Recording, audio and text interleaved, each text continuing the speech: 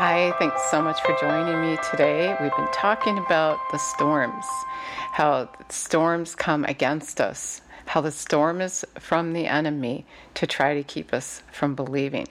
And today we're going to talk about something God said to me and what we need to do in that storm, and that is faith speaks. So let's acknowledge Jesus. Jesus, we thank you so much that you want to be where we are, that you are good and you want us to have revelation knowledge. And so we just ask you to just take over today and give us what we need to know so that we can be that conqueror that you're calling us to be, so that we can have 100% faith in you and go forth in your name and to do your works.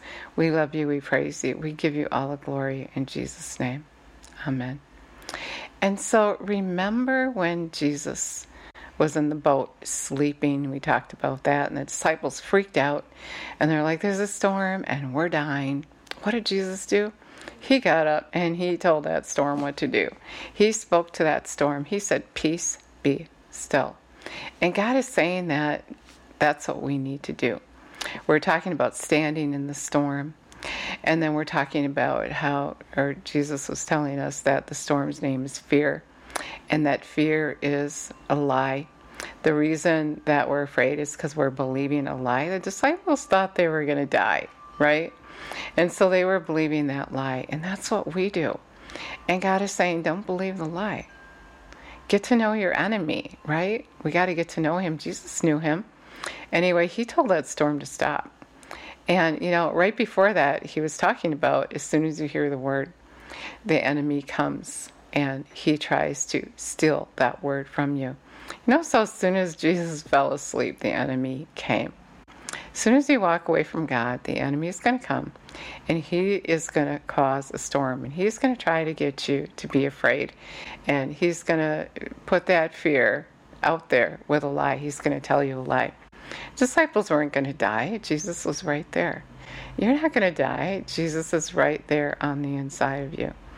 And he's just always going to be there for you. And he's giving us instruction. Just like, remember, Mark 11. He said, I tell you the truth. First he cursed the fig tree. Then he said, I tell you the truth. Whatever you say, that is going to happen. If you believe it in your heart and you say it, you can tell this mountain to move from here to there. Nothing will be impossible for you. But when you stand praying, make sure that you forgive. His law is love. If you don't love, you're just a sounding gong, and so you can say it, but it's not going to happen. And if you ever tried saying it, and that could be one of the reasons what you said didn't happen, is because if you're a sounding gong, you're not heard. If you don't love, then your words are powerless. God's power on the inside of you has to do with love.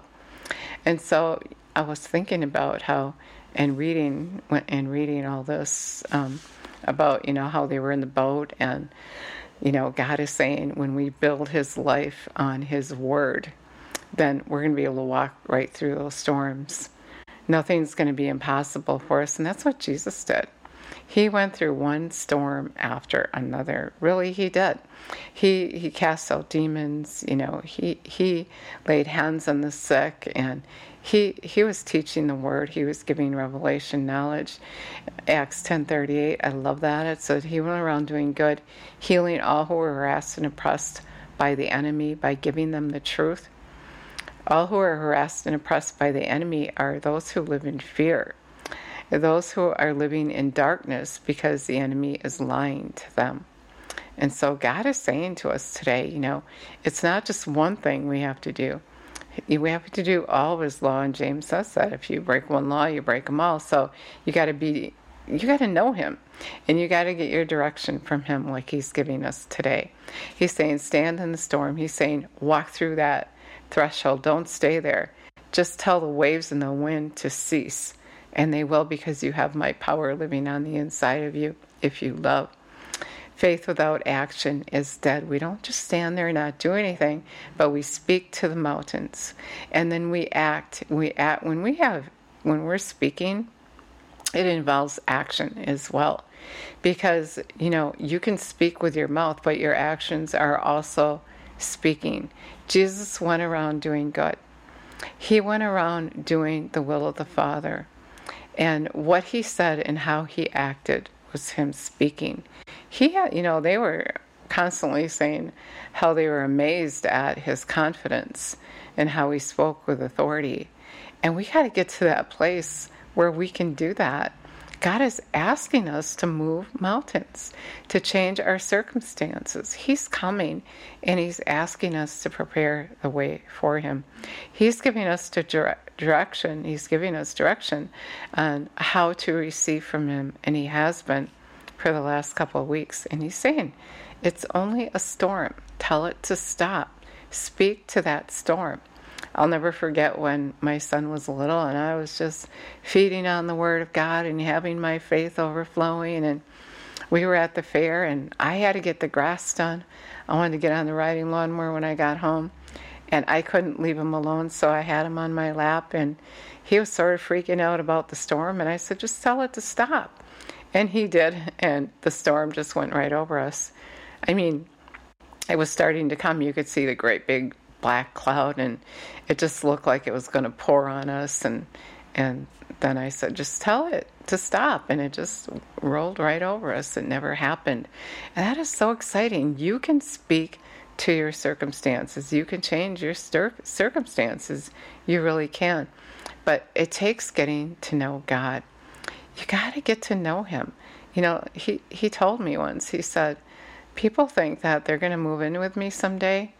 And he said they don't know me, they don't care about me, don't have time for me, but still they think they're going to move in with me one day. How crazy is that? We got to get to know God. We do. And it starts with asking Him to come and live on the inside of you. And it's not just a prayer that you pray to get to heaven, like I just said. You don't just say the prayer and then think you're going to move in with someone you don't know. How do you even know you're going to like it? The prayer isn't like your emergency ticket not to go to hell. It's an invitation for a relationship. He wants a relationship with you. He wants you to know Him. He wants you to know what He's thinking. He wants you to know His opinion. He wants you to know all the good He has for you. He wants you to know that He'll heal you, and so much more. He wants an intimate relationship with you. He wants you to know Him. He's so good. He's so in love with you. Jesus said in Revelation 3:20, He's already knocking at the door of your heart. And if you invite Him in, He's going to come in.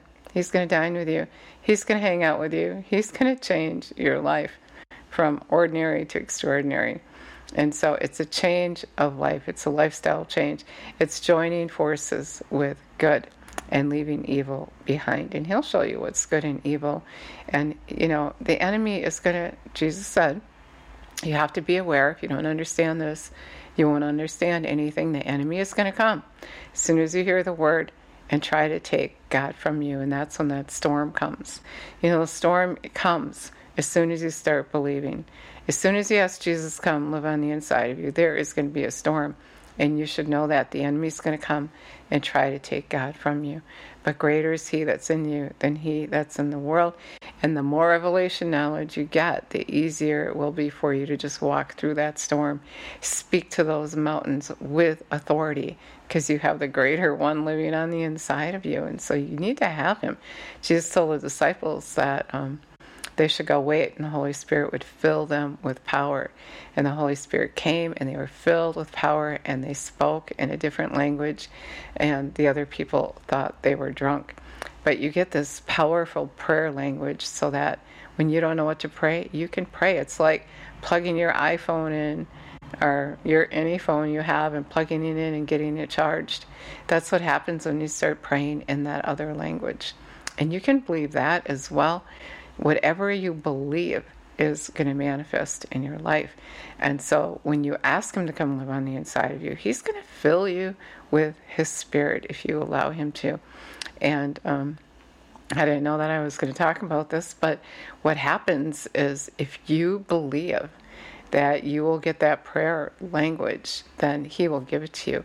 And when I did it, I was just alone, and I had read an article, and the person said that all I had to do, and I think it was a divine appointment, I don't think it just happened, of course, But all I had to do was praise God. And I just praised him for like 15 minutes.